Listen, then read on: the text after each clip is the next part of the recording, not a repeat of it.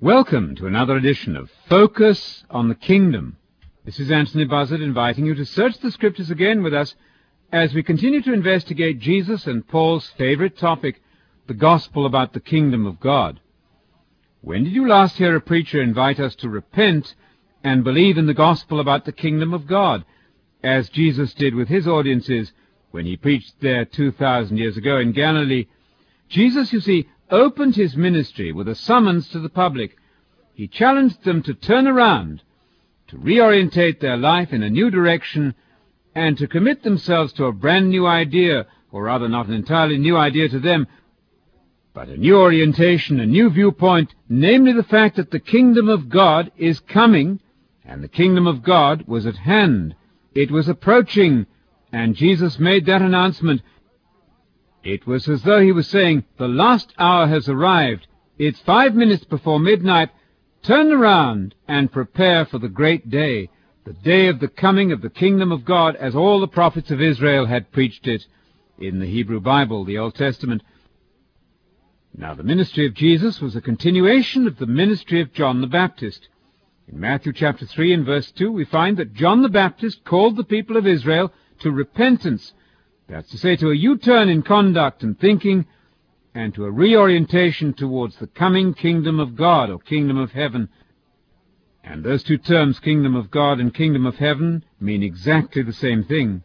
Now, Jesus called upon the people also to repent in view of the approach of the kingdom of God. Mark chapter 1, verses 14 and 15. Now, what does repentance mean? Repentance is a radical change of direction in our thinking, first of all, and then in our way of living. Repentance means a brand new lifestyle and a brand new viewpoint on the meaning of life itself. Repentance is much more than just being sorry for our sins, although that's a very important part of it. It means coming to a completely new understanding of what life is all about and of what God is up to in our world, his purpose and plan for the world.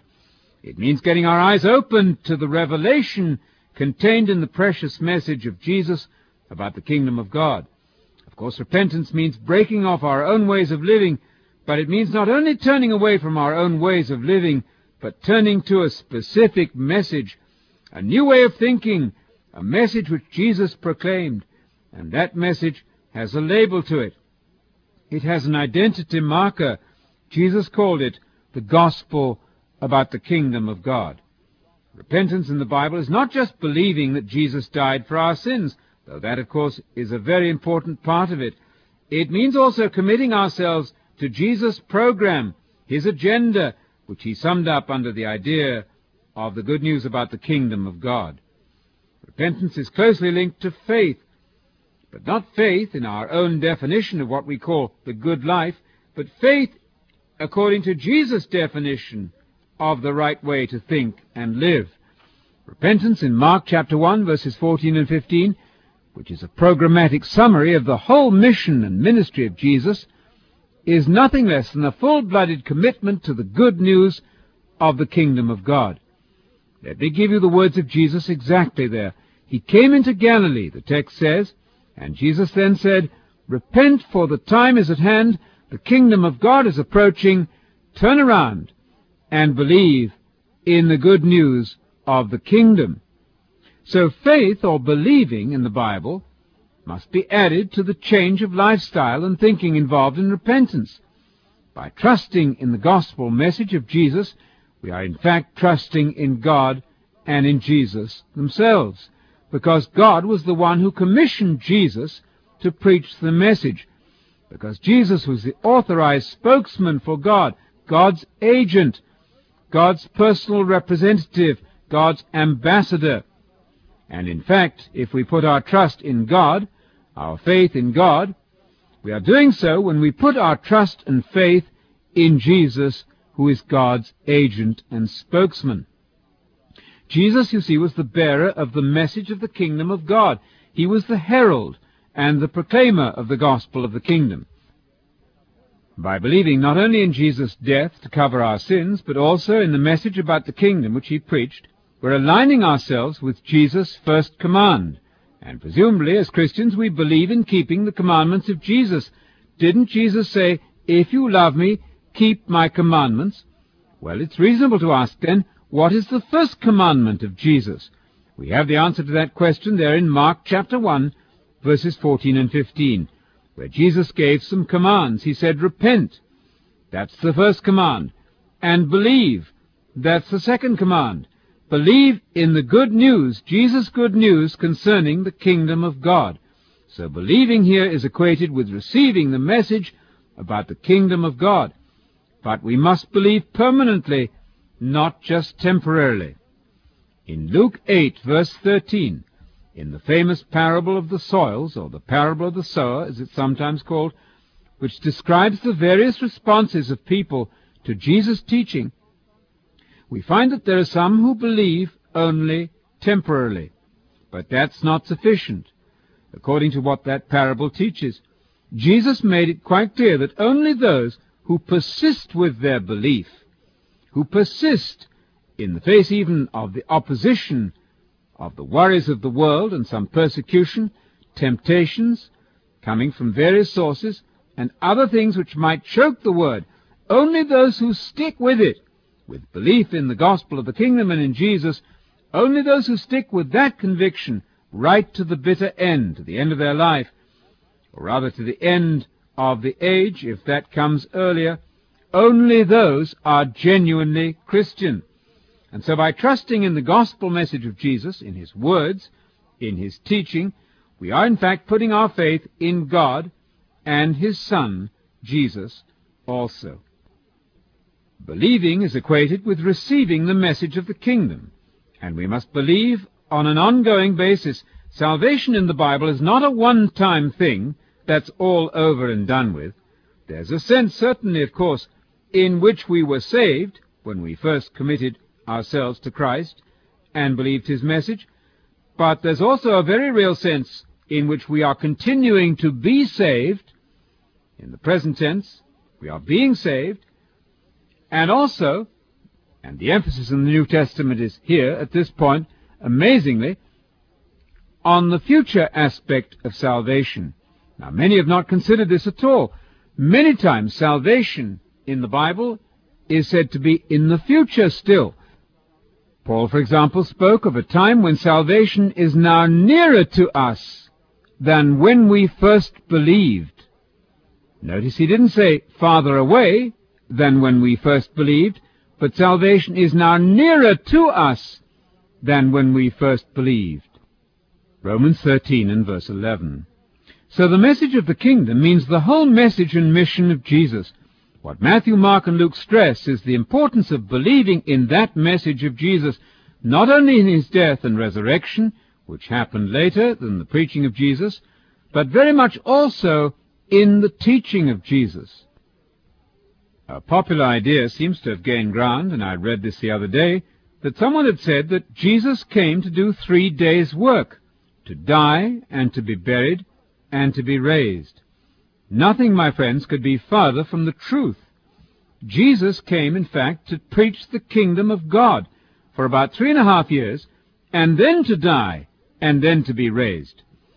But to eliminate from the work of Jesus his preaching and teaching ministry is to try to muzzle the Savior, to try to stifle his message. How indeed can you believe in Jesus if you don't know what it is he said and taught? In Luke 8, again in the parable of the soils, or the parable of the sower, Jesus made it quite clear that unbelief means failure to get hold of the message of Jesus and make it the supreme driving force in our lives.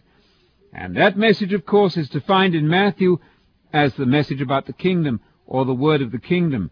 In Mark as the message of God, or God's message, God's gospel.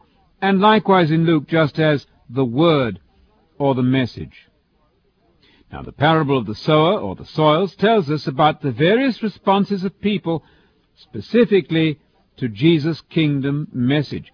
That's the underlying criterion by which all of our reception or rejection of Jesus can be measured. Those who are planted in the good soil were the ones who clung tenaciously to Jesus' message and worked it out in practice in their lives. They resisted temptation, And they resisted also the strains and stresses of life which might divert them from the goal of the kingdom. Matthew emphasizes the importance of hearing and understanding the message. But of course, hearing and understanding really are not different from simply believing. You cannot believe without intelligence, without understanding. Believing presupposes that there is a message to be grasped and to be understood. So there can be no proper believing or faith without proper understanding. It's not surprising that in some of the prophets of Israel, in their writings, they complained about the fact that there was no understanding of God in the land. There was no knowledge of God and no understanding. Jesus himself said that understanding was important because God had closed the eyes of those who refused to understand. You'll find that in Matthew chapter 13. Now we notice that when people close their eyes, it isn't simply that God has ordained it to be that way. God blinds people only when they refuse to learn what God has to say to them. In John 5 and verse 20, John the Apostle observed this. He said that Jesus came to give us an understanding that we should know God. That implies an intellectual disposition, a grasp by the mind of certain teaching as a prerequisite for getting to know God. In 20th century America, often religion has become only a matter of entertainment and emotions, but that's to exclude the critical factor in all religious belief, namely the grasping of intellectual understanding, in addition, of course, to the emotions and warm feelings which we should attach to our faith in Christ. We hope that these programs will perhaps encourage you to go back to the synoptic Gospels, that's to say the Gospels of Matthew, Mark, and Luke, and re-examine the beginning of the ministry of Jesus. What did he preach as the gospel? There's nothing like starting at the beginning and grasping the teaching of anyone. And often the early teachings of Jesus are neglected. There's a great tendency for preaching and teaching to be done almost exclusively from the writings of Paul. Now, Paul, of course, was an authorized agent of Jesus, but he never for one moment suggested that the teachings of the historical Jesus were irrelevant or obsolete.